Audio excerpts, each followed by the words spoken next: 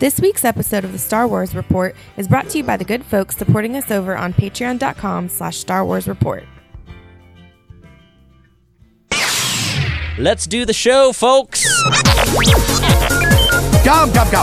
And who might you be? It's the Star Wars Report! Star Wars Report! Woo! Star Wars Report! The place for Star Wars news, features, interviews, and more. Then we can do something epic! Good morning, good afternoon, good evening. Please delete as appropriate. The Force. It's calling to you. Just let it in. Well, hey everybody, welcome back to the Star Wars Report podcast. I'm your host, Riley Blanton. And I was just noticing, man, the guy in that intro kind of sounds like Steve Sansweet. Oh, yeah? He does. Who is that, Bruce? Hi, Bruce, by the way. Welcome to the Star Wars Report. Hey, I think I was clearing my throat even during the intro. Because I have come off a flu. Oh, we can tell. Yeah. So, no, the guy... Is he gonna make it? Will Bruce? No, the guy at the beginning of the intro is a guy that I work with. Nice. One reason I used him is because he used to be an actor. He doesn't really do that anymore. He used to be on a soap opera, which was Young and the Restless, I think it was. I can't remember now. No. Yes. I don't know. Anyway, he used to be on a soap opera back in the day. Oh. And I thought, I need somebody to do this intro. I was like, I know, that guy I work with. So you're not, it's not in fact Steve Sansweet is what you're saying. It's not Steve Sansweet. Right. I asked him, but he said no. Yeah, well, fair enough. Well, hey, welcome back to the Star Wars Report podcast. We're in the aftermath, the hangover, if you will, from Star Wars Celebration. And we really covered like the big panels as they happened here on the podcast. But, however, we really didn't get that much perspective of what it was like actually at Celebration. And so we're going to get Bruce Gibson's going to walk us through the experience, as well as coming up later in the program, Christy Morris is joining us to talk about Celebration. And after that, we're getting a special take on the Rise of Skywalker trailer, but the music of the Rise of Skywalker trailer with none other than Star Wars composer extraordinaire Ryan Shore. He's the composer of Galaxy of Adventures and Forces of Destiny. And I'm looking forward to hearing his perspective and getting some insight on composing music for Star Wars television and his opinion on the music in the Galaxy in the Rise of Skywalker trailer. Specifically, there's a few Easter eggs in there if you're paying attention to that part of the trailer. So we'll get into that later in the program. But first, we do have a little bit of news. We have something to report. Come closer, I have good news. Data brought to us by the Bothan spies. We can send a clear transmission. There it is! Listen! Let's start with Galaxy's Edge. We have another update as of this morning as we record. Very relevant information for me, specifically. Oh, well, then it's important. So it's very important to talk about on the show. But no, I've pulled this article. This is straight for, and guys, as always, we have the links to everything we talk about in the show notes at StarWarsReport.com. Disneyland has strict time slots for Star Wars Land guests. Think you can enjoy all of Galaxy's Edge in 4 hours. 4 hours, people. It's official. They're doing time slots for the reservations. Reservations just opened up for those who were booked at a resort. It's kind of there's a whole kerfuffle around it. We won't get into the details, but for those people like myself and Aaron Goins, who booked a stay at Disneyland at one of the resorts, we got our assigned time, our time slot, our precious 4 hours at Galaxy's Edge. And then as you're listening to this podcast today, I believe it's Wednesday. I shouldn't misquote. Where is it? It's May 2nd? No, that's when it starts. Dang it, it's in the article somewhere. I'm trying to find it, Bruce. I'll find it eventually. I'll have to look in the article. But basically, the time slots are 4 hours, and then I think it's this Wednesday. I'm going off the top of my head, but the day this podcast comes out is the day that you can actually go online and get reservations to go attend during the days between May 31st and June 23rd. I don't see a date in here. Yeah, but the date's out there somewhere. It's not out in there. this. Everyone just look for it. You'll find it if you're that interested. You'll know. I guess it's a very specific. If you're going to Disneyland in those specific dates, then you need to get this reservation. And again, this is a crowd control measurement, and this is a first for Disney. They did time slots for. What was it? The Pandora World of Avatar. Oh, that, yeah, at Animal Kingdom. And if I had Scott right, he knows off the top of his head, but they did it, but it was it certainly wasn't 4 hours. And it certainly wasn't for the entirety, and you didn't have to get a reservation. You just had a certain amount of time you had to get out of there. They were doing it. So they're a very strict reservation system, and again, very economical choice to make sure people are staying at a Disney hotel to get it. It's a brilliant idea. I can't believe they're not doing this in Orlando, but they're not doing it in Orlando. And you're going to be there. So we have our reservation. I'll be there the weekend of May 15th. In fact, that Saturday morning at 8 a.m. is when our 4-hour slot begins. Woo-hoo. So we'll be the first people in the park that day, which is nice. Yeah, and it won't be too hot. Hopefully. Fingers crossed.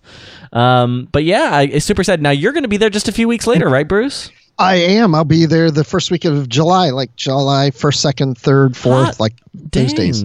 Dude, that's amazing. Yeah. Now, I don't know what it's going to be like because they don't have the reservation system. So, I don't know if it's just going to, since it'll be open to anybody, if it's going to be crazy nuts, if I can even get in. I've even told my daughters, it's like, look, we're going to go in there, but I can't guarantee we'll get on any rides, and I don't know how crowded it's going to be, but at least we'll get a chance to at least maybe see it. But since we're there on a weekday, maybe that will help, but it's still summer, so school's out. So I don't know. We'll see. It will be better on a weekday. That is going to help. But probably and we not that typically much. go in the Scott Rifen way, first thing in the morning, be there when the gates open, go straight there, and we'll do all that. Nice. I love it. Wait, so who else gonna go? Who all do you know go? Is this a work conference? What's taking you to California? No, this is my daughter won a school competition. Right. Yeah, that's right. It's a national, so it's the 4 of us, the family. Oh, nice. Yeah. Well, I'll be really interested to see what the review is from you as well for the family experience. Well, their big thing is because we were just at Disneyland last summer, and they kept wanting to get on the Pinocchio ride, but it kept failing every time they'd show up. And they're like, this time we're going to get on it. So the priority is the Pinocchio ride. Oh, man. So we also have one other piece of news that I wanted to highlight before we dig into the celebration aftermath, and that is something that we briefly mentioned in the main shows last week. Because of this, Kathleen Kennedy and Bob Iger have now both talked about Star Wars movies going on hiatus after Episode 9. And here's the quote from Bob Iger. He's quote, "We have not announced any specific plans for movies thereafter," he told Bloomberg in an interview. "There are movies in development, but we have not announced them. We will take a pause, some time, and reset because the Skywalker saga comes to an end with the 9th movie. There will be other Star Wars movies, but there will be a bit of a hiatus." He uses the actual word, the H word, hiatus. And again, like they haven't really announced specific projects, but they have officially announced the Rian Johnson trilogy and the Benioff and Weiss series. But we don't know what they are. So it kind of goes against, you're like, well, we haven't announced anything. Well, yes, you have. You've announced that these guys are working on something, but they just haven't announced specifically what it is. And then this kind of gets into how Bob Iger, Bruce, has been, and I feel like they have in general, they're putting the focus on television after Episode 9. The Mandalorian launch, Clone Wars, and then thereafter, next year, the launch of the, which I feel like we already forgot about. But the series, why am I blanking? Cassian Andor series. The Cassian Andor series. Well, that's weird because we haven't really heard anything more about it. We just heard that we're getting one, and that's been it. And nothing was even said at Celebration about it. Huh? Really? Yeah, I didn't hear a thing about it outside of people just like in the hallway talking and wondering about it, but nothing was ever said on stage. And of course, we heard about Clone Wars coming back and The Mandalorian and all these other things, that may be coming to Disney Plus, but nothing was mentioned about the Cassian Andor series. Yeah. So still too early. And this is the thing. I'm telling you, people, do what I do because life will be much happier for you. You don't get excited for these things until they say action and start filming. Because it's like, I hear, Cassian Andor series. Okay, great. Like, I want that, but you never know. It could get canceled or it gets delayed and never happens, and then you get your hopes all built up. I just like, until they actually say they're filming, I'm like, then we're actually getting this. Great. Yeah. The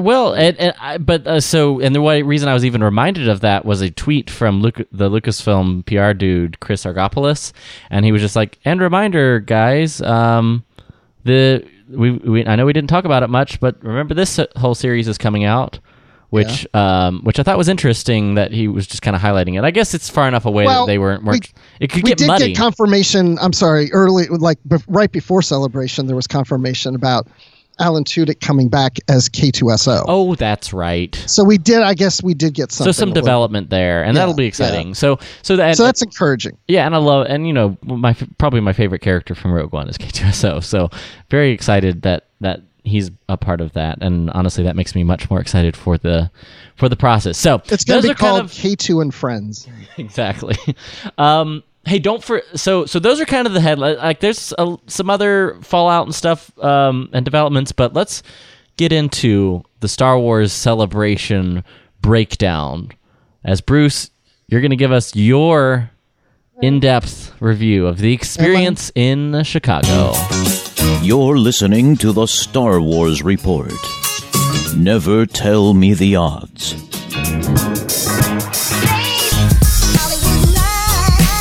That's right, ladies and gentlemen, getting ready to get into our Star Wars Celebration segment, and let's bring her in right now. Welcome to the program. Welcome back to the program, and welcome back from Chicago.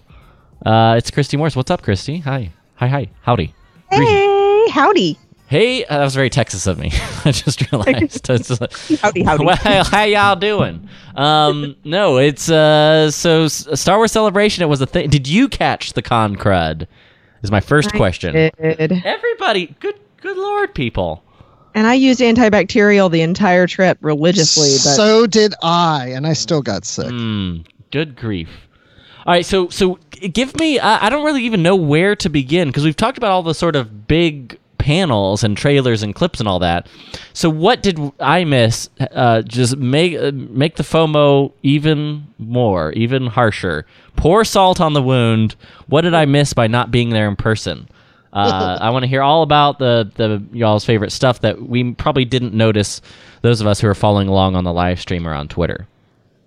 Yeah, so I would say the number one reason for people to be there in person this year was for people meetups. I mean, it just felt like the year of meeting all the people you've always talked to online but never met in person till this time. And there was a huge Star Wars podcaster meetup in the Hyatt bar, and I think it lasted all night long. All night long. So I'd heard some of this. I know this is like the place to be for podcasters, right? It was like everybody. Oh, yeah. I saw Chris Salton from Brews and Blasters. Oh, nice. Collector's Hut. And his wife, Coffee with Kenobi, was there. Fangirls Going Rogue was there. Sky Talkers were there.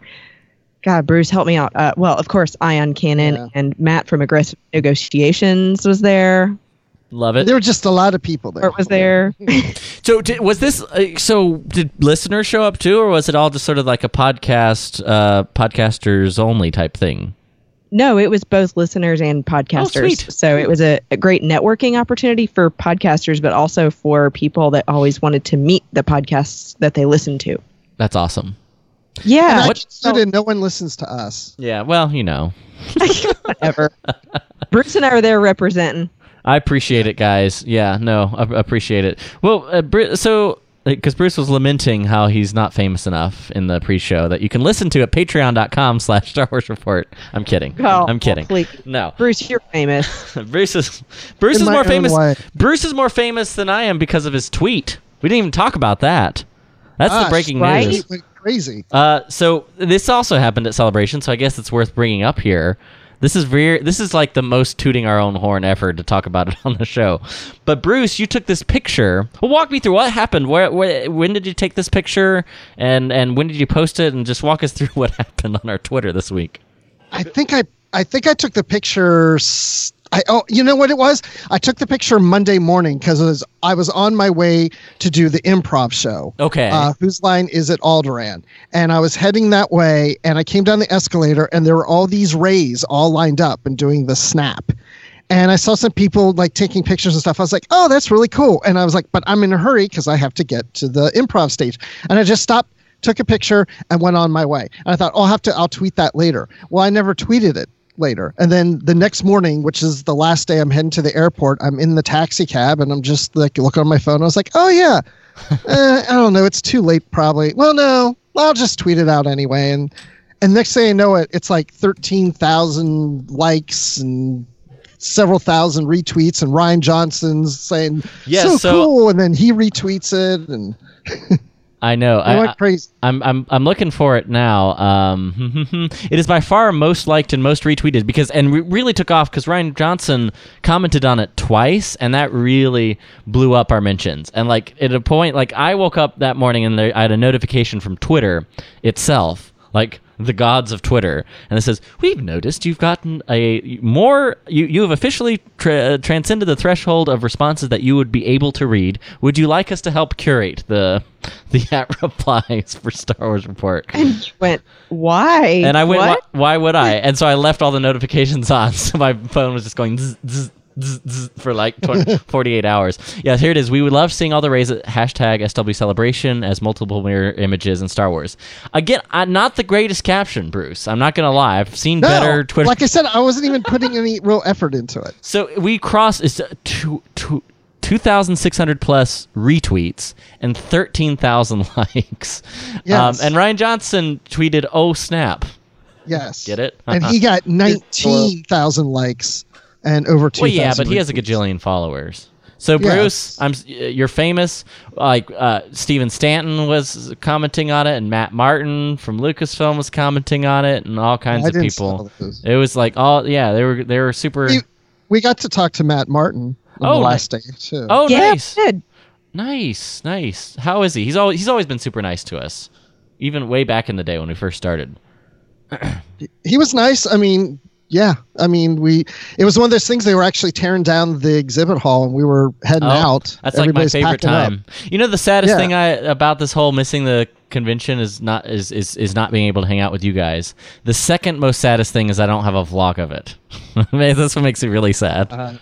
Well, I did try to take several videos and post them on my page as well as the Star Wars Report Twitter. Oh, good. Yeah, no, actually, and also just big thank you to both of you guys for posting all kinds, like the video that I don't know if it was you or Bruce that tweeted the Mandalorian sneak peek.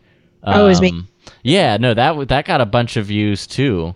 Like more than 1,000 views and a bunch of stuff. So like you guys really did a great job. If you guys want to kind of relive, you can scroll back through at Star Wars Report on Twitter, and you can see a lot of the tweets and pictures and stuff from Bruce and Christy. So we appreciate you guys looping us in. I wanted to do a lot. I the first day when I got there, I did a Facebook Live, and I was like, oh, I'm going to do these all the time. But the Wi-Fi there was pretty good. But anytime I would try to do something like Facebook Live, it would just not load. It would just keep running, like loading. And I was like, I gave up after a while. Yeah. It was to get the internet to work. Well, too, I mean, as you know, Riley, when you're there, you're constantly running from one thing to the next, sometimes not eating breakfast or lunch. Yep. I think that's why we're sick. I think that's part of it. Yeah. Because it is. It's like you get there, and especially with your group of people, and all of a sudden somebody's like, well, we got to be at the something, and then you're running, and coordinating, and then you get there, and then all of a sudden the panel's over, and you're like, well, that was great. Then somebody goes, hey, guys, we got to get over to the, and then off you go, and you're like, I'm hungry. I got to go to the bathroom. I'm thirsty. That was me. Oh, wow. Christy, on which day was that? That was it the episode? No, it was the Mandalorian.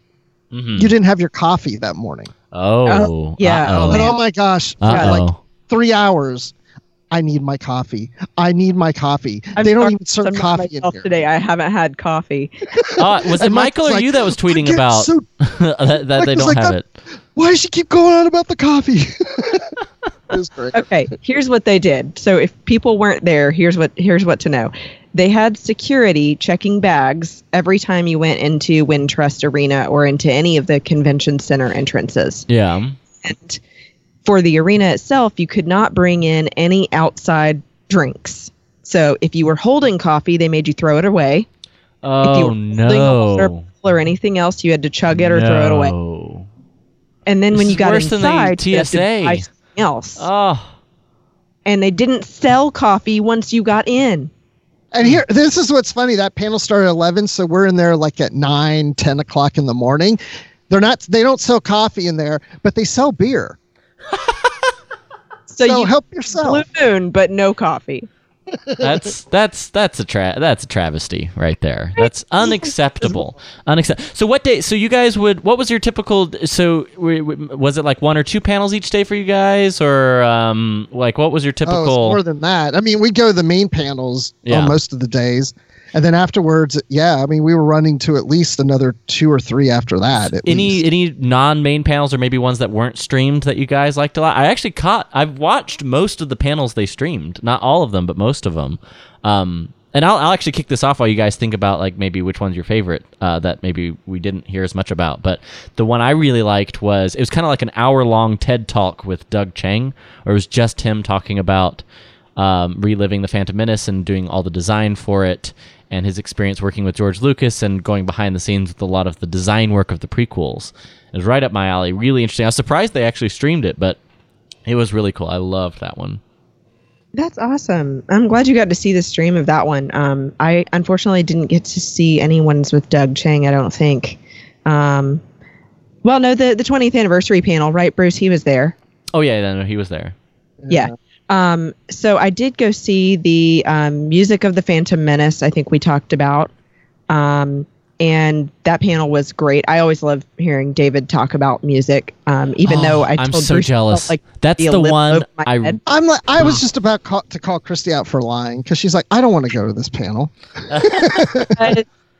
He does a great job of trying to bring it down, but it still sometimes feels like it's too over my head, and I'm not that into music in that way. Yeah, and I'm a giant music nerd. That's why we've got Ryan Shore coming up later in the program. He's the composer of Galaxy of Adventures and Forces of Destiny, and he's actually going to talk a little bit about his compositions. But again, Christy, like that's where I love the guys who can translate it. He's going to kind of talk about the Rise of Skywalker trailer, but the sort of insider musical perspective on like what some of the different music cues that were used in the trailer and explain them.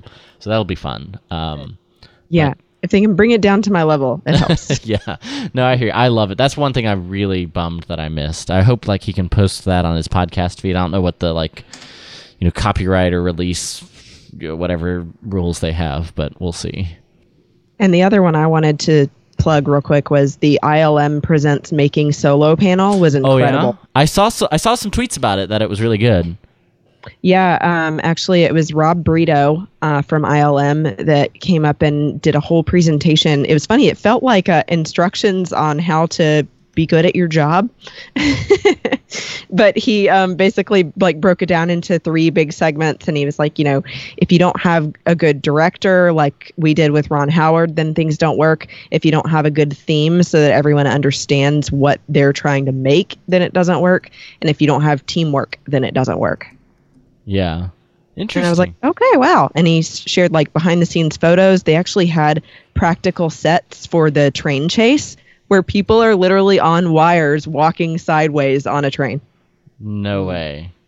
Yeah, I shared them on my Instagram. I thought that scene looked pretty intimidating / realistic. Yeah. And they even showed that they discovered from watching a YouTube video of some guys that created an underwater explosion that's how they could do the explosion of the mountain in that scene in Solo. Yeah. And just blow it up. I missed that panel because I had to get back to my hotel to do, I don't know, Star Wars report.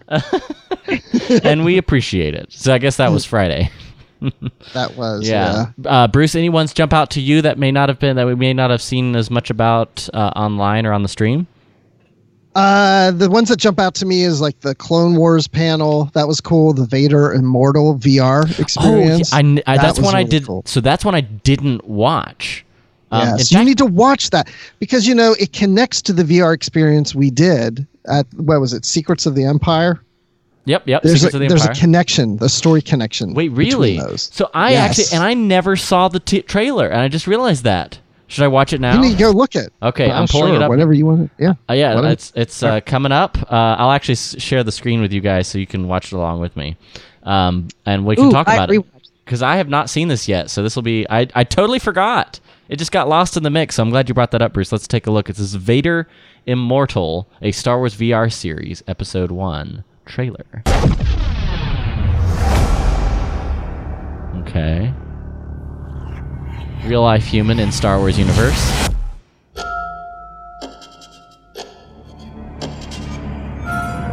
You've caused us considerable inconvenience.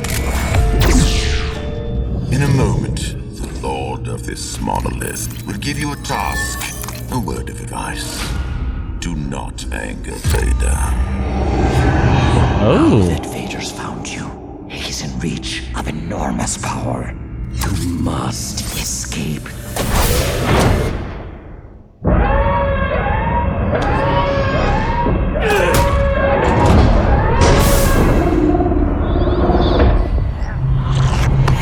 Grab my hand! I wonder what Vader is after. It appears Vader has finally found his candidate. And our future is in your hands. Vader is here. You are the one I've been searching for. Do as I command.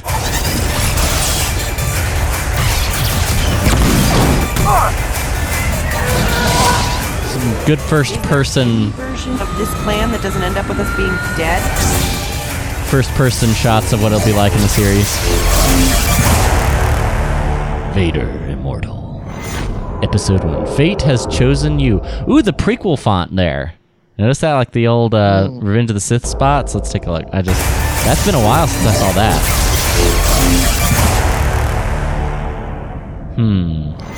A Star Wars VR series. So how is this going to be distributed? How do you watch this? Like on PlayStation VR? Do they talk about it? Tell me about the panel, Bruce.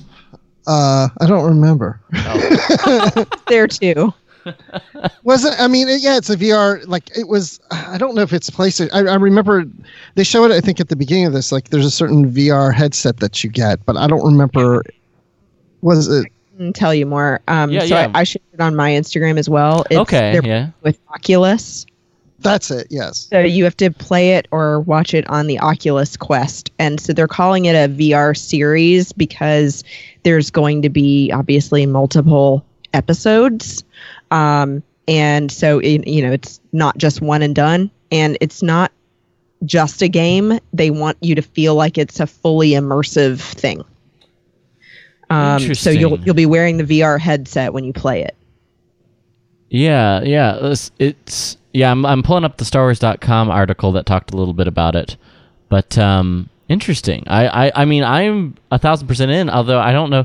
So do you watch it? What do you actually watch it on? Is what I'm trying to figure out. Like, I guess specifically the Oculus. What was it called? Oculus Quest. Let's see. Which is that out? See, now I'm just curious. Now I'm just going to the Google machine right now. Yeah, it says coming soon. Yeah, coming soon, an all-in-one VR action. So it's really like pushing the. Look at that! I pulled up the Oculus website. No PC, no wires, no limits. Oculus Quest is the first all-in-one gaming system built for virtual reality.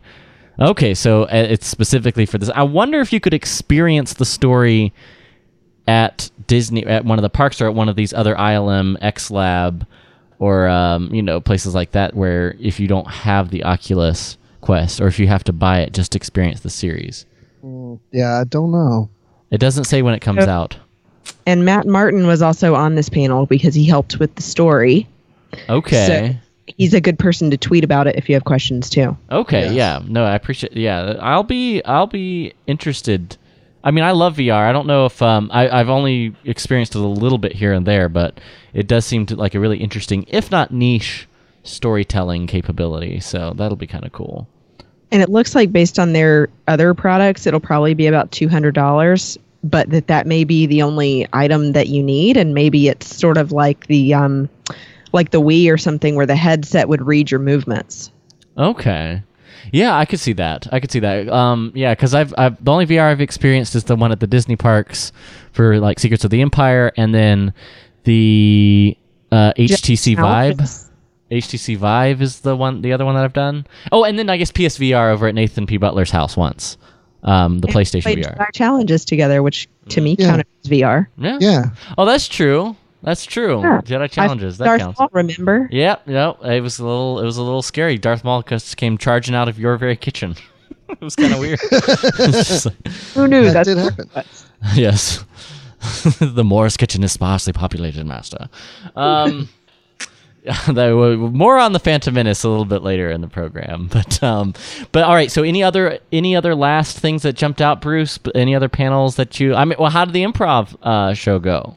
Yeah. Oh, it went really well. I mean, it was on during the same time as the 20th anniversary of the Phantom Menace, but I mean, half the room was filled. It wasn't as big of a crowd as we had in Orlando, because in Orlando it was in the evening when there really wasn't anything else going on. This was on in the morning when there was a big panel. Gotcha. Happening. But we still had a good turnout, and we had a great time, and people seemed to like it, and people came up to me afterwards on the stage saying, where can I follow you on Twitter? And, that was a lot of fun. And so, yeah, I think they'll probably do it again next time. Oh, nice. That's awesome. Well, hopefully next time I'll be there when Star Wars Celebration returns in Anaheim, California, 2020. It's official, people. It's happening. Yeah. I will almost certainly be there this time. Who knows? I mean, there's always variables, but it's fairly likely, quite likely, I would say, that I will be there. One other panel I almost forgot to mention was we all attended Star Wars Resistance Season 2 panel. Oh, did they show anything from it? They showed the whole first episode of Season 2. Was it better? Sorry. It was. People were saying it was better. Even the cast were saying, the show got better after halfway through the season. Yeah. No, and that's what I heard. Like the back half of season 1 got a lot better too. That trailer was super impressive. I haven't had a chance to watch it yet because the only way you can do it is buying the whole thing. Like it's not on Netflix or Hulu or anything like that, which is kind of a bummer.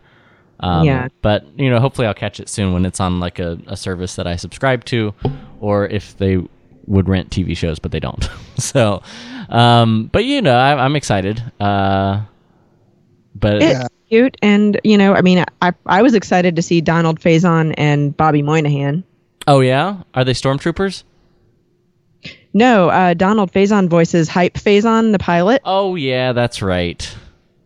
Yeah, so every time I hear his name now, I'm like Hype Faison. It's so funny. It's better than Mart Matten. Remember that? And we all. What's that? It was in Mart Matten in Rebels. There's a character. I remember Mart Matten. That was some eye roll for me. Not gonna lie. In Rebels, were you? No. No. I just know Christy was fangirling about Josh Gad. I heard all about that. Yeah. Even though he was a jerk to Matt Martin. This is before that. Yeah, I didn't see that whole panel, so I didn't realize that. So I felt really bad. It was a bit like it wasn't like nasty, but it was kind of a bit of him like playing up the spoiled celebrity. And I thought it was funny, to be honest. Matt is just such a kind, like soft-spoken, good person. Like it's just, I would feel so bad for him. It was funny. Yes, I would feel bad too. Yes, but it was nice. But Matt Martin's very nice. Yeah. So you know what, guys? I think we got, if there's nothing else we mentioned, we got a little bit of time for Boba's bounty. He's worth a lot to me.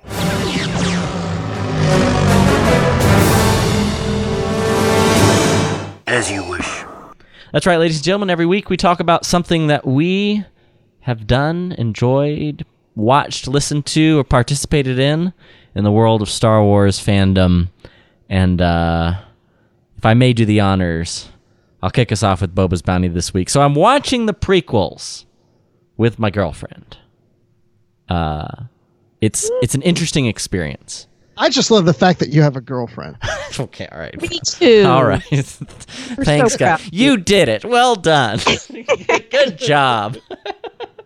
No, but so she hasn't ever seen. Well, she'd seen Attack of the Clones and Revenge of the Sith when they came out. She's about the right age. Went and saw them with her sisters and stuff. But like, she never saw The Phantom Menace, and she saw the original trilogy growing up. And has seen The Force Awakens. So that's where she's come to. Like, she's seen the movie, enjoyed them growing up, doesn't really know the mythology or anything like that. Which is fine. It's a great opportunity because one of my favorite things to do as I'm rediscovering is to watch the Star Wars movies with someone who hasn't seen them. Yeah. And getting to relive that experience. It's the primary reason I want to have kids someday. So, I mean, that's right. That's why you do it, right? I agree with you because that's how I felt when I had kids. I was like wanting to see how they would react to the Star Wars movies. You know, just right after you hold your baby for the first time and you're like, this is the greatest moment of my life, except for maybe the time that I'm going to show you Star Wars. So we watched. She had seen it before and vaguely remembered it. So just for time's sake, at the time we watched over the course of a couple weeks ago, Empire and Jedi. And then she wanted to go back. She's like, I actually want to know. I want to see. She wants to see all the movies before we go to Galaxy's Edge. She'll be going with us there. So she's like, I want to go back and see the prequels. I'm like, are you sure we can go straight into the Disney movies, like, and then go back and watch the prequels later? And she insisted that she wanted to watch the prequels. So we fire up the Phantom Menace, and we just finished it last night, and she loved it. But not only did she like really enjoy the movie, she enjoyed it considerably more. And told me so than watching Empire Jedi, and I was like, really? I was very surprised. But she thought Jar Jar was hilarious. She liked the action, and then she was intrigued by all the setup that she didn't understand. So she didn't make the connection of who Palpatine was until the very end of the movie. She's like, wait a second. You know, right? Like when it dramatically pans, you know, which was killed, the master, they dramatically pans over to Palpatine, and she's like, wait a second. But she doesn't know. And at the beginning of the movie, she hasn't really put together, because she hadn't seen A New Hope in a long time, like who Anakin was, or that the fact that, you know, Qui-Gon wasn't going to be his master, and that she didn't know Qui-Gon was going to die. That was a shock. She didn't know. There's a lot of stuff that you just pick up or know going into the Phantom Menace that if you don't, it becomes a much more intriguing and twisty-turny film. If you don't know all that stuff going in. So all of those were surprises to her. Who Padme would... She's like, she's got to fall for somebody, talking about Padme. And I was like, yes, she does. You don't know. That little boy. It was most of the way through the she's like, I care for you too. And she kind of looked over at me weirdly, and she's like, no, wait. She's like, she's not going for Obi-Wan. Oh, and also Ewan McGregor's super cute. That's the other big takeaway. Ewan McGregor, 1999. So, I was like, I couldn't compete with Ewan McGregor now, much less Ewan McGregor in 99. So we finished it, and she enjoyed it so much, we went straight into Attack of the Clones, watched like the first 20 minutes or so before we had to turn it off, and that's what, literally, I got a text from her saying, I'm looking forward to continuing Attack of the Clones. So, like, I don't know why I'm still doing this podcast. I got a movie to watch. So that was that. It was a great time. Bruce, you want to hit us up with your Boba's Bounty? My gosh, didn't we just cover the whole show as my Boba's Bounty? I mean, celebration. Like, I don't know what I've done outside of that, but I'll just say that at Galaxy's Edge, that panel, I did get, they revealed that the Coca-Cola products will be in Erebish in the park and look like they're in universe, and they gave us all, a t-shirt. So it's the red t-shirt with the Coca-Cola logo, but it's in Erebish instead. Nice. So we got the Coca-Cola Erebish t-shirt and the flu from Star Wars Celebration. And the flu. And many posters. After a lot of these big panels, they would give us posters. And I'm used to this prior celebrations, the last three, where I came home with maybe one poster from the big panel. Yeah. This one was the episode 9 poster. Nothing. We got no poster. We got nothing. But every other panel after that, make sure you get your poster. I've got so many posters, I need to buy a wall because there's just so many of them. Buy a wall for Go to Michael's craft store. They have discounts on frames. There you go. Christy, how about you? Did you pick up anything sweet at Celebration? What's your Boba's Bounty this week?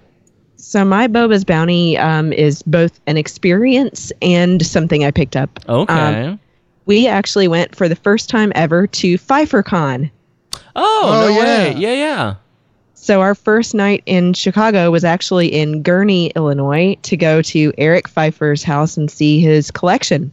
And then we got to have like a camp out with him and his girlfriend Amanda and another fan, Bree, and their friend Daniel. And it was incredible. I mean, first of all, just to get a tour of everything he has, because he's trying to design his home kind of like Rancho Obi-Wan, because he and Steve Sansweet are friends. Okay. So it's a lot of stuff. Yeah. He has a booklet. Oh, wow. You everything that's in his house. Dang. Yeah, so I still haven't seen it all probably, but I mean like store displays and everything. He had the like makeup that came out on display. Nice. It was awesome. So and we got a t-shirt. So is this like through his whole house, or is this like displayed in a barn? Or no, that's his whole house that he also lives in. Wow. You know, so upstairs, main floor, and finished basement. I couldn't do it. Not gonna lie, I don't think I could do it. It sounds great. It sounds amazing. It's too much dusting. Get that too. I mean, I think I might have. So I'm trying to think of like when I actually have like my own apartment, which I will actually now in a few weeks as I'm getting ready to get out to South Carolina, my next duty assignment. So I have the opportunity to really Star Wars. I'll have a lot more real estate to Star Wars up, but I don't know. I don't know that I could go full house. But man, that sounds amazing. So is it like it's got to be pretty big? Oh yeah, I mean like the finished basement. There's a whole section where it looks like a retail store because there are clothing racks to show off the t-shirts. Dang.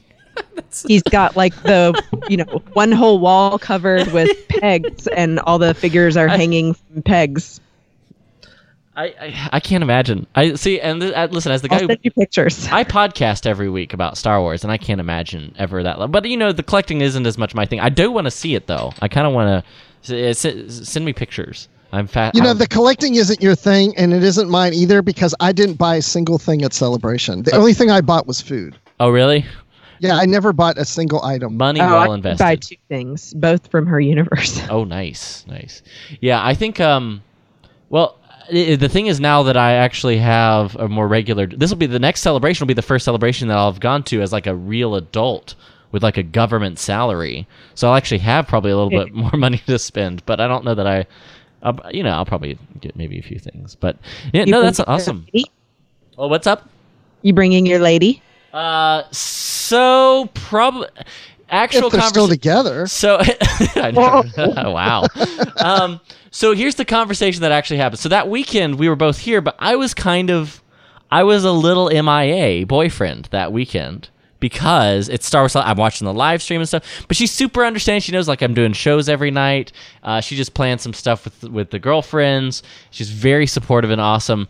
But at the end of the weekend, like on Sunday, after I like watched the Mandalorian trailer live, and she would catch a lot of the live stream and see what Celebration's all about in the arena full of Star Wars fans, and she would like catch the panels where they're going really in depth on the Clone Wars and actual quote to me, she was like, I'm really looking forward to going to Galaxy's Edge, and I can't wait to finish watching the movies with you, but I think in the future Star Wars Celebration might have to be girls' weekend.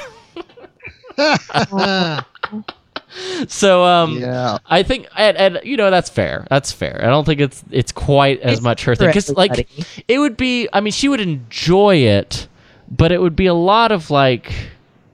It'd be too much. It would be too much. I mean, it would be like trying to drag me to. What would be a good comparison? If you tried to take me to an anime convention for the whole weekend, and it's something you're not really know a lot about already and everything, and they're going so in depth, and you're like, what is this? I think it's gonna be the kind of thing where I think she'd enjoy maybe going out to Dragon Con or New York Comic Con or something, like when we do those, and it's a little bit more, or like D23 for Disney, but like all Star Wars, 5 days, big panels, long lines, shows. She wouldn't get to see me that much other than like just Star Wars mode. So I have to say though, That's solid communication right there of like understanding what would work well as a couple. You came to that understanding this weekend. So yeah, it's a whole thing. It's a whole thing. But I got you. So I tell you what, guys. What we'll do right now is tell people where they can find you. Stick around, guys. We're going to be talking to Ryan Shore in just a minute, talking all things Star Wars music. But that's going to bring a close to the Star Wars Celebration segment. Christy, let's start with you. Where can folks find you online? Sure, you can find me on Instagram and Twitter at Bespin Bell, Belle, and I'm also on Facebook, and I co-host a show once a week with my friend Matt Rushing called the 602 Club. So you can find that at Trek FM on Twitter as well. Nice, excellent, at Bespin Bell, and then of course Bruce. We have a Fashion of 5 of Christie's that we need to do sometime soon too. Oh, that's true. That's true. With that, let's do it after the Ryan Shore segment. How's that sound? Perfect. Let's do it. So stick around for those 2 segments, guys. Don't go away. But Bruce, also, I know you're going to close out for now on the show, so let people know where they can find you on social media. Yeah, go on Twitter. I'm at Admiral_Rex. I'm on Instagram as just Admiral Rex. And I'm on Trek FM also with Literary Tracks, so check that out. And Live from the Edge. Yes. Follow, and of course follow at Star Wars Report to catch all of the viral tweets from Bruce Gibson. Guys, thanks so much as always. Stick around, guys. We got more of the show coming right up after this.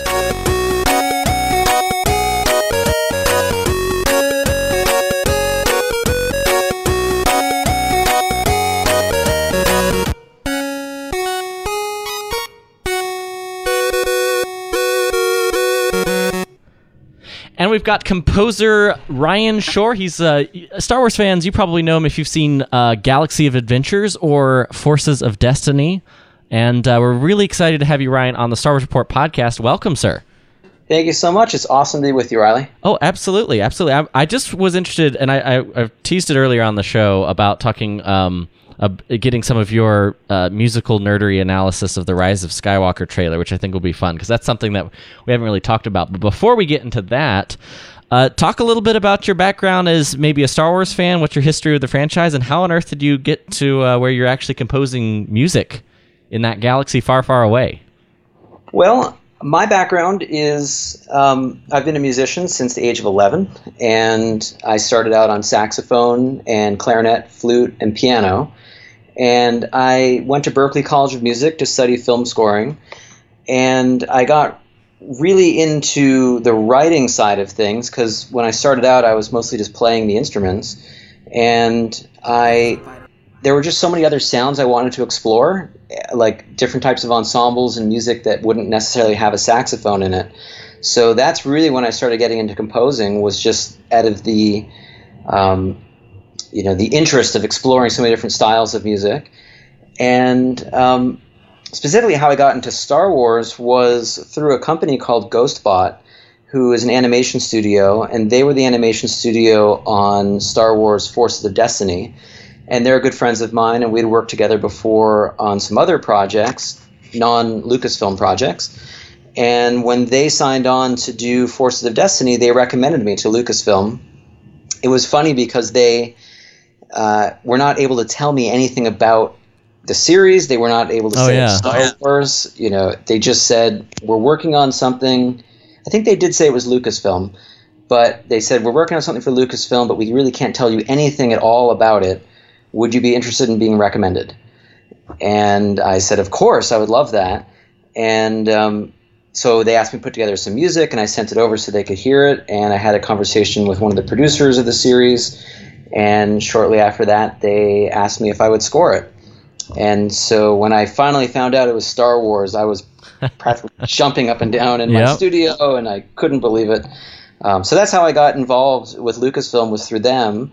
And then after Forces of Destiny, then Lucasfilm asked me Lucasfilm asked if I would score Galaxy of Adventures and Galaxy of Adventures Fun Facts, which is an adjacent series to Galaxy of Adventures. Yeah, so I'm actually scoring both of those. Yeah, which is awesome. In fact, it appears on the brand new. I think it was like last year. Lucasfilm started up this Star Wars Kids YouTube channel, which I thought was a really cool idea, and with all this original content that's geared towards kids. And I didn't even realize how much I hadn't seen it until I was watching some of the clips today. How fun the Galaxy of Adventure clips are. Because it's like a slightly maybe alternate take of some of the moments that we know and love from the movies, just in animated form, and sometimes there'll be a little bit of extra dialogue or looks, or maybe a little more emphasis on certain characters, and it's a lot of fun. But I loaded, rather than just talking about it, I loaded up the clips, starting with Forces of Destiny. This is the opening theme by Ryan Shore. Take a listen.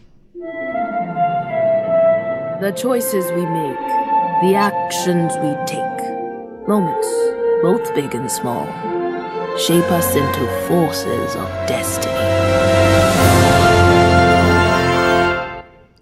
And there it is, the opening of Forces of Destiny. So when you're trying to go for, and it just sounds very Star Wars-y, but I don't know what that means musically. So like when you're approaching, especially for maybe a lead title sequence or something like that, Ryan, walk us through the process of like what it's like to compose music for Star Wars. Well, that was one of the first pieces that I composed for Forces of Destiny. Before I even began scoring the series, we started with that main title. And the series is focused on all of the female heroines of the Star Wars universe. And so they wanted a theme that would be evocative, perhaps, of some of those characters, which are so wide-ranging, of course. But one of the approaches that I took with that one, and something that I really admire that John Williams does, at times when he does it, is he'll compose melodies that have really wide intervals in them. And to me, it makes it very evocative when you have wider intervals. It makes it sound more yearning or more emotional. And so that was one of the things I thought about when I was writing that melody. And then the other is harmony, of course. And John Williams is a master of harmony. And so I listened to a lot of the themes that he's composed. I already knew them, from Star Wars. And just thought about how I might treat this one. So I introduced a little bit of harmony that hopefully has a little bit of, I'm trying to remember exactly what it was since I did it some time ago, but maybe there's like a 4 minor 6 chord in there. So you just sort of get some notes that aren't in the major scale to create a little tension and I actually composed a number of different options, and then that was one of the ones that I sent over, and they responded to it right away, and then that became the main title. That's awesome. And it does, like, now that you say it, when the second you said, like, wide intervals, I think of Princess Leia's theme as the first one that jumps to mind that's kind of like that. I love that you said that, because that was something that I discussed with Lucasfilm, specifically Leia's theme, because the series focuses on all the female heroines. That was one of the themes that I delved back into in order to find some inspiration. Yeah, that's awesome. That's awesome. Well, and then on the other side of the spectrum, you have the bad guys. And jumping to Galaxy of Adventures, I've got a little clip here from the episode Darth Vader versus the Rebel Fleet. This is not actually from one of the movies directly. I mean, kind of, but it's literally just Darth Vader wiping out a bunch of rebels and kicking butt while doing it. You're going to hear a lot of X-Wing chatter, but listen to the action in the background, and then at the very end, I'm sure you guys will recognize the theme. Tight, I can't take him. Phoenix Squadron to intercept. We've lost Phoenix 1 and 2. Falcon 1 fighter best our entire squadron. Enemy fighters making for the command ship.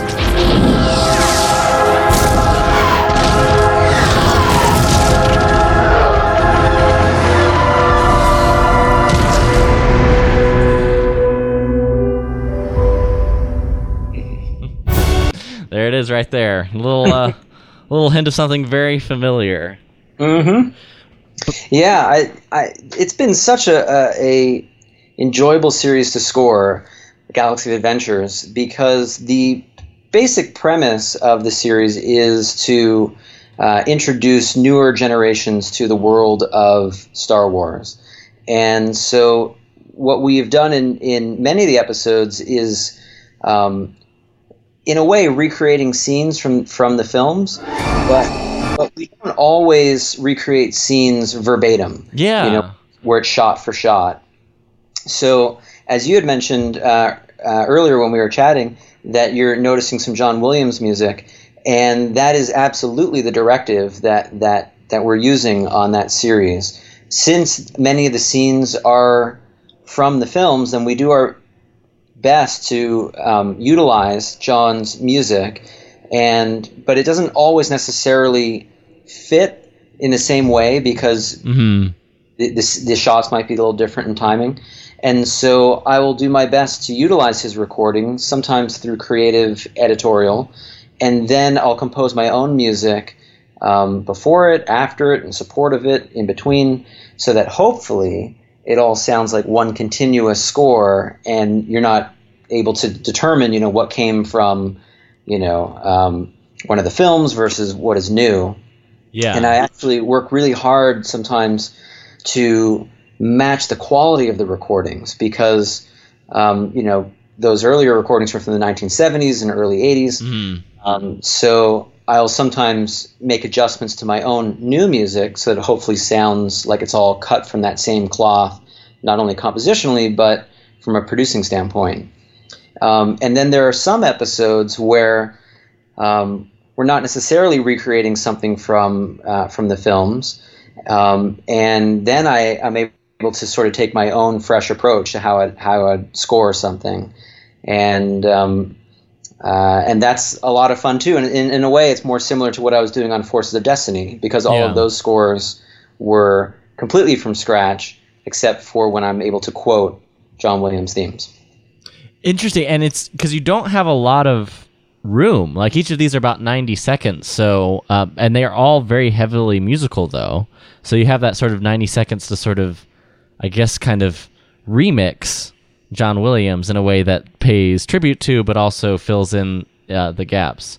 I absolutely, and I can't believe I hadn't seen. Honestly, I hadn't watched any of these all the way through until the recent Star Wars Celebration, and they were playing them as kind of buffer clips in between the live stream, and they were thoroughly entertaining. In fact, like my favorite one is probably the Luke Skywalker versus Emperor Palpatine, the Rise to Evil, which kind of chronicles Palpatine's like rise to power through the decades, and it's just a really interesting take that it just literally intercuts the scene in Return of the Jedi as he's confronting Palpatine with a bunch of clips from the prequels. Mm-hmm. Yeah, I love what everyone's been doing on this series. I had mentioned how I'm able to utilize some of John Williams' original recordings, and I know that they're doing similar things in other aspects of sound for the show as well, where they're trying to utilize the original cast recordings for dialogue when they can, and sometimes original sound effects as well. So I love that you're checking it out and noticing all these details that we're putting into it, because that's why we do it. We work really hard to put all these details into it, and I love that you're noticing it. Yeah, absolutely, man. No, it's I highly recommend it if you haven't checked it out. And I think a lot of people have. This is sort of like a best kept secret that like a lot of Star Wars fans I know haven't heard of the channel and stuff. And it's free right there. And if you have kids, it's the perfect place to kind of introduce them to Star Wars or put on some Saturday morning cartoons. And kind of tailor fit for like these are short clips, so it's not a big attention span thing either, which is nice. Yeah, and it's funny you mentioned about the length, because that's always something that I'm thinking about, which is, the scenes are so, iconic, and they're so, rich in content. There's so many things to comment on musically, but as you pointed out, they're short, and so that in and of itself sort of presents a unique challenge, which is how do you make it feel like you're sort of, jump right into this, a moment, and you're already immediately in it, and hopefully it's very exciting if that's what the scene is, but then it ends sort of abruptly. And so I'm always thinking about how can we make this feel as best we can like one self-contained cohesive moment or statement, so that we don't feel like, hey, I was just in it and then it ended. So So it's a challenge sometimes, because sometimes the music gets very large and epic and grand, and then meanwhile, like seconds later, like we're ending that episode. Yeah. So it's always something I'm thinking about. No, it's awesome, man. I really appreciate it. We will link the Star Wars Kids YouTube channel right in the episode description on StarWarsReport.com. So make sure you check that out. But Ryan, I've been talking about it. Before I let you go, can I trouble your expertise as someone who's worked on Star Wars in a composing manner, in a composing fashion? Get your take on the Rise of Skywalker trailer. I know we were talking just before the show, and I know you haven't seen it very many times, right. But I'm just gonna play the last about a little over a minute here, right. And you listening along, on the commute, on your headphones, if you're out running, just take a listen to the trailer, because I know we've all watched it a million times and gone screen grab by screen grab. But listen to the music, and I think we'll peel back maybe a few additional layers that we haven't caught yet. Take a listen. But this is your fight.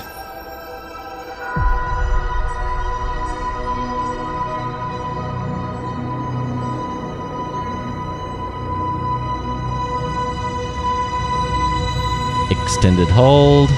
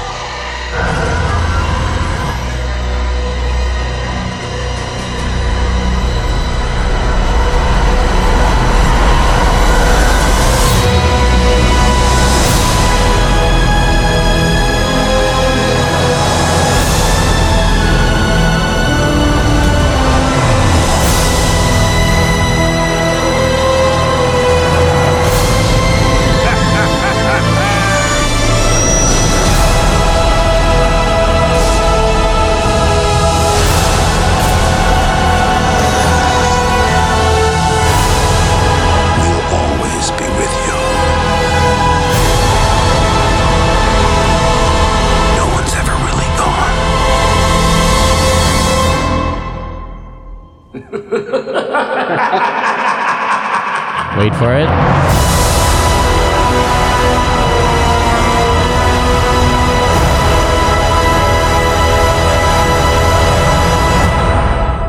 Oh man. It's hard. I still have this like this huge grin on my face watching it every time. I'm a fan. I love the trailer for so many reasons, but even just like this is the first time I'm wearing it with like my nice studio monitoring headphones cranked up. So I hope I didn't blast your ears out, Brian. I'm sorry if I did. Not at all.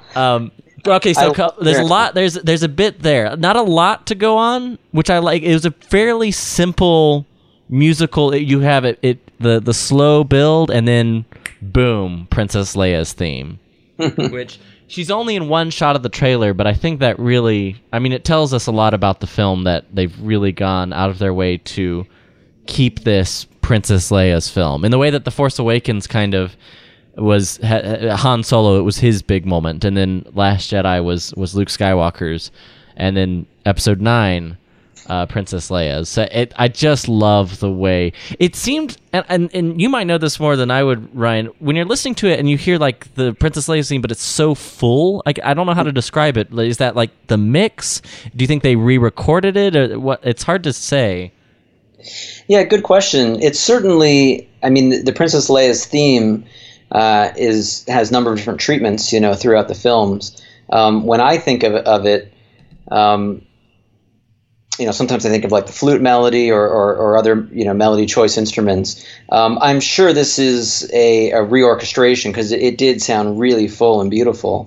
When I hear this, I should say, I've obviously not seen the film, so I'm in the same boat that you are. Yeah. And when I watch this trailer and hear the music, it just stirs up in such a great way, like every feeling that I have when I watched all the original films. When they first came out, I grew up watching the films and rewatching the films, and then when the trailers would come out for them, I'd be on the edge of my seat, listening and always feeling like, wow, there's just an entire incredible adventure ahead of us, and with great anticipation. So I would say that my overall feelings when I saw that trailer was all of that. It just made me feel like a kid, and it just looked epic. I can't wait. And the fact that it's the third of the the ninth of the trilogy of trilogies. Yeah. Oh man. Well, and there's all kinds of I mean, there's all kinds of speculation as to like what the rise of Skywalker means, but I mean, I don't know if it means this, but the fact that they chose to use Princess Leia's theme, like it's just a nice reminder that hey, Leia is a Skywalker, and I think that's going to be a really nice. I think it's not an accident that they chose it, and it's really cool to see they had this sort of interesting build after it that really just kind of it flowed from Princess Leia's theme into like, and again, pardon my lack of musical knowledge in terms of terminology, but my musical vocabulary is a little limited. But it's like it's a build up the ladder, like the scene it's right here.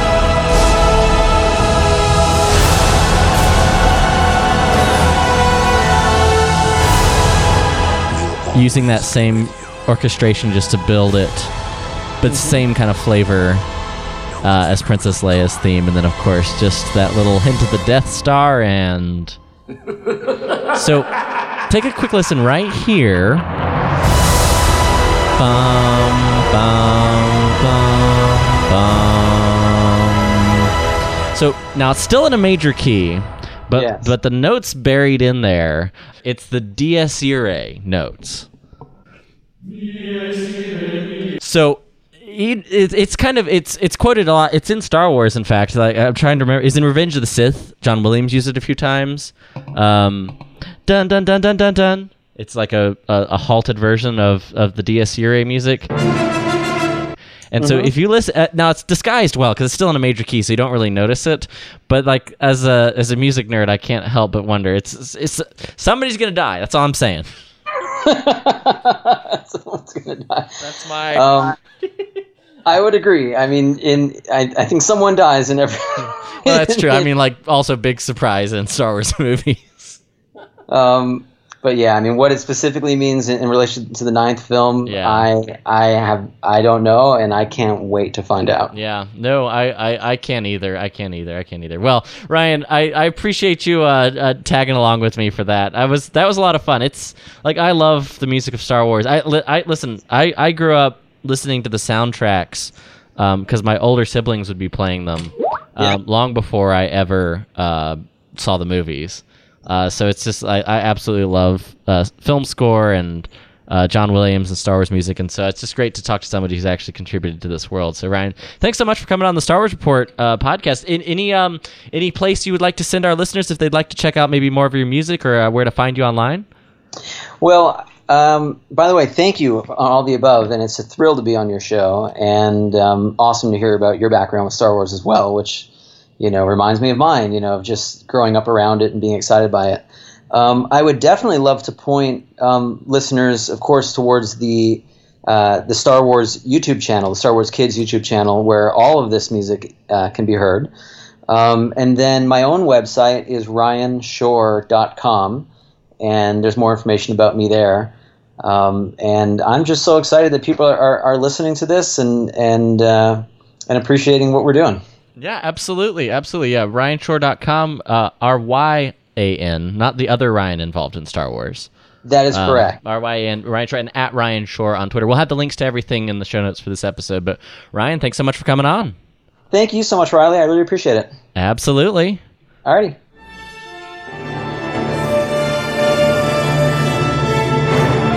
This is the Star Wars Report podcast.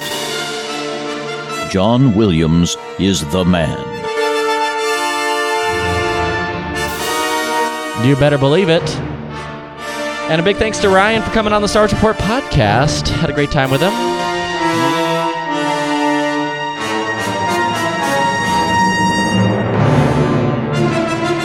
But now it's time for this week's... We're going to have to take a little bit of a turn here, but this week's Fashion in 5.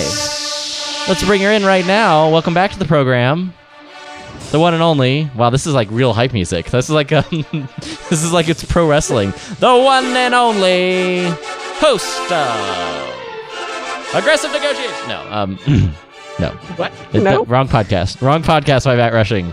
Host of the 602 Club. There it is. Christy Morris. I'm going to stop. It's being too much. I've been recording a lot tonight. It's been a lot. Weighing in at 110 pounds. Yeah, it's there she is. Thank you for the hype. I appreciate it. All I thought of just now is has nothing to do with Star Wars, but all I remembered is a bit that I saw a comedian do on like what if presidential debates were announced and hyped like wrestling events. So like back in the days of like of the Republican primaries of like especially all the big guys, the Chris Christies. Okay, I'm gonna stop. No real world politics, but it was funny. But hey, here to talk not about pro wrestling or real world politics or Star Wars music or Star Wars Celebration. She's here to talk about Star Wars fashion, and I've done single-handedly the worst intro that I think you've ever had in a podcast, but welcome back to the program, Christy Morris. Thank you so much. And I'm actually really excited. There's a lot of fashion news right now, as I thought there might be after Star Wars Celebration. So, like I said, we'll always try to do this in 5 minutes. So, let's do it. 2, 3, go. And the timer's on. Hey. This is Christy Morris, your correspondent with your monthly Fashion in 5, where every month I'll give you the rundown on what's new with men's and women's Star Wars fashion. So this time I'm following up, of course, after Star Wars Celebration in Chicago, and we did get several exciting shots of the costumes to come in Episode 9, The Rise of Skywalker. So I don't know if you saw all of the stills of the main cast. I saw the hood. You did? Mm-hmm. That's my big takeaway. Rey has a hood. People are excited about it. The colors are a little different. She's wearing more white this time. And then Billy D. Williams, of course, returning as Lando Calrissian. We're all very excited about that. But maybe slightly controversial that he's reverting back to the Donald Glover version of the costume. I've heard some complaints. Gold to me than like canary yellow. Yeah. Okay. I think they're different, even though the style is, I mean, it's still Lando. It's got to look similar. Yeah, no, that's true. Very silky as well. It should be. Yes, and then we're getting a new character, Janna. So I'm really excited to see what she's like. Her costume looked like maybe she's part of the Resistance. So I saw that. Yeah, I saw that concept picture. It's Naomi Aki's character. Mm-hmm. So we'll see. She was wearing a really nice attire, by the way, during her panel on Episode 9 at Celebration. It was like entirely pink with a cape. I loved it. Anyway, also April 11th, during Star Wars Celebration, her universe debuted their new Sisters of the Force collection. So it started selling at Celebration alone and then was posted online for sale as well during Celebration. And the Ahsoka Tano unisex long sleeve sold out like hotcakes. Oh, yeah? Our friend Matt Rushing got one. It's, like I said, unisex, so men and women can wear it. And it says Tano on the front in blue. The shirt is white, and then it has orange on the sleeves as well. Oh, I saw that. Like, that's the one that... The hosts were wearing all the time, right? The one that... Yeah, Ashley wore it a lot, and in the advertising she did. Yeah, and then I think like Anthony Carboni and What's-Her-Face were wearing it on the live stream all the time. And... Andy Gutierrez. I don't know why I blanked on her name. Yeah. Who I got to meet, by the way. Oh, nice. I got to meet D. Goots. That's awesome. So I got a selfie with her. It's on Instagram. So also part of that collection, though, Sisters of the Force, there was a Leia cape coat for women designed from The Last Jedi. There's an Ahsoka unisex windbreaker, which I am wearing right now. It's gray and has Ahsoka's blue and white on the hood. And then there's also an Admiral Holdo dress, a Rose Tico jacket. There was a Padme Lake dress and hoodie, which people were just dying over. And then I also got the Hera unisex pullover, which is like a Hera Syndulla green design, and it's like a sweatshirt. Is this the first time her universe has had this many like unisex options? Yes. That's what I keep hearing. I'm excited. Yeah, I think it's great because there was a lot of men's stuff before, and so I know she was originally focusing more on bringing more women's stuff to market for Star Wars, but now she's like, I really want to make sure everybody's still included. I don't want guys to feel like they're supposed to be left out now. Yeah, no, well, and like we had options, but like her universe has become such a juggernaut that now we're getting jealous of all the awesome fashion, which is quite a turnaround, and it's a credit to Ashley. Yeah. Well, and it was funny because I was at a train station in Chicago and we ran into a Japanese family and their son was wearing the windbreaker at the same time as me. And so we got a picture together. Oh, that's adorable. And they didn't speak any English, but we both laughed and pointed at each other and took a picture. That's awesome. Yep. And then my last big piece of news is sustainable shoe company Pozu. Oh, yes. We love them. Yep. They've got 3 new sneaker designs. 2 low tops that are a BB-8 sneaker and an X-Wing sneaker. BB-8 is orange and white. The X-Wing sneaker is red and white. And those are retailing online now at $78 or 59 pounds.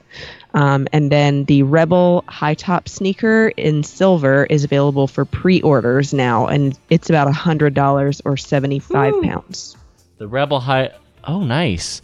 Pozu, like I've seen them at New York Comic Con and stuff, and they always have amazing shoes, and they're pricey but beautiful. And I'll tell you though, they're worth it because they're made well. They're high quality. They're going to last a long time, and they actually go by foot measurement, not just standard sizes. Yeah. Definitely. Well, that's awesome. So a lot of stuff. So a lot of announcements from Celebration. If people wanted to like track what's happening in the world of Star Wars fashion, like where could they go, Christy, to be figuring out like when these things come out, see the pictures, especially like the new Pozu stuff or her universe. Yeah. So I'll definitely say you need to go to heruniverse.com for that stuff. po-zu.com. Pozu. You can also follow me, of course, on Instagram. I was going to say, Twitter. I feel like the one best place to find all of this is Instagram at Bespin Bell.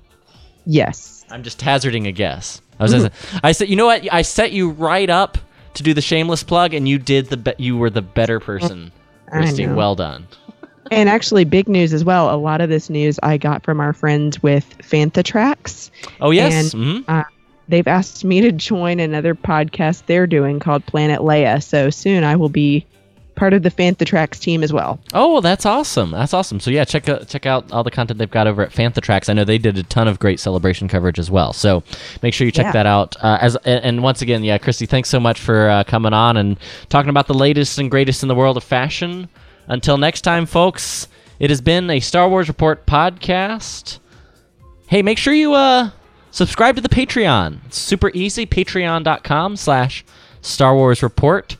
That's where we post our weekly Rogue transmissions. We have 3 of them, all from last weekend, as bonus content for Star Wars Celebration as we were commenting on it. So you can check out those bonus recordings and get access to every episode we've ever posted. At each level, we have a special reward for you. Check them out at patreon.com/Star Wars Report. And of course, the emails is the same as it's always been, starwarsreport@gmail.com. Oh, and then I almost forgot iTunes. Leave us those iTunes reviews. StarWarsReport.com/iTunes.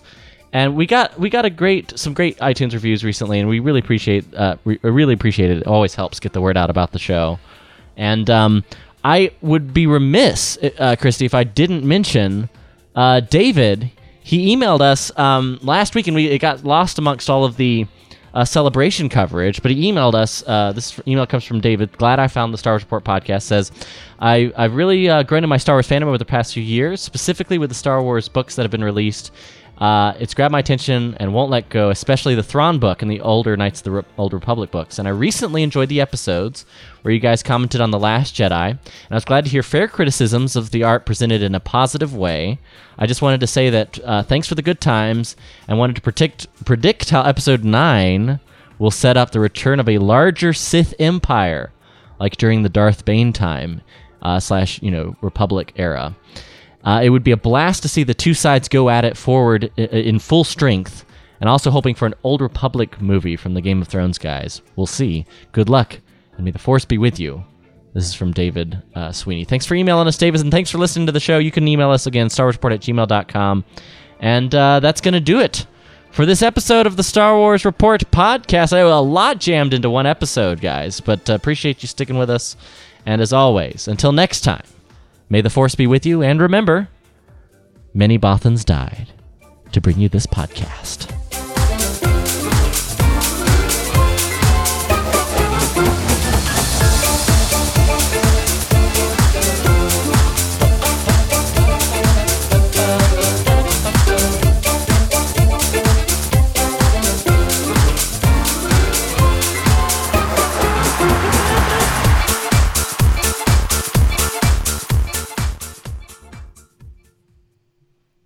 Beep-a-doodle-up, boodly-doo. Hey. Woo! With longer episode. We're almost an hour and a half. That's highly unusual for us. It's great. But a jammed pack. I feel like it was fast paced though. Jam packed. We had a lot to cover in one episode. Tried to do it quickly. Yeah, no, I appreciate it. That was perfect. Thanks so much as always. And again, I'm so sorry that we missed it from last time.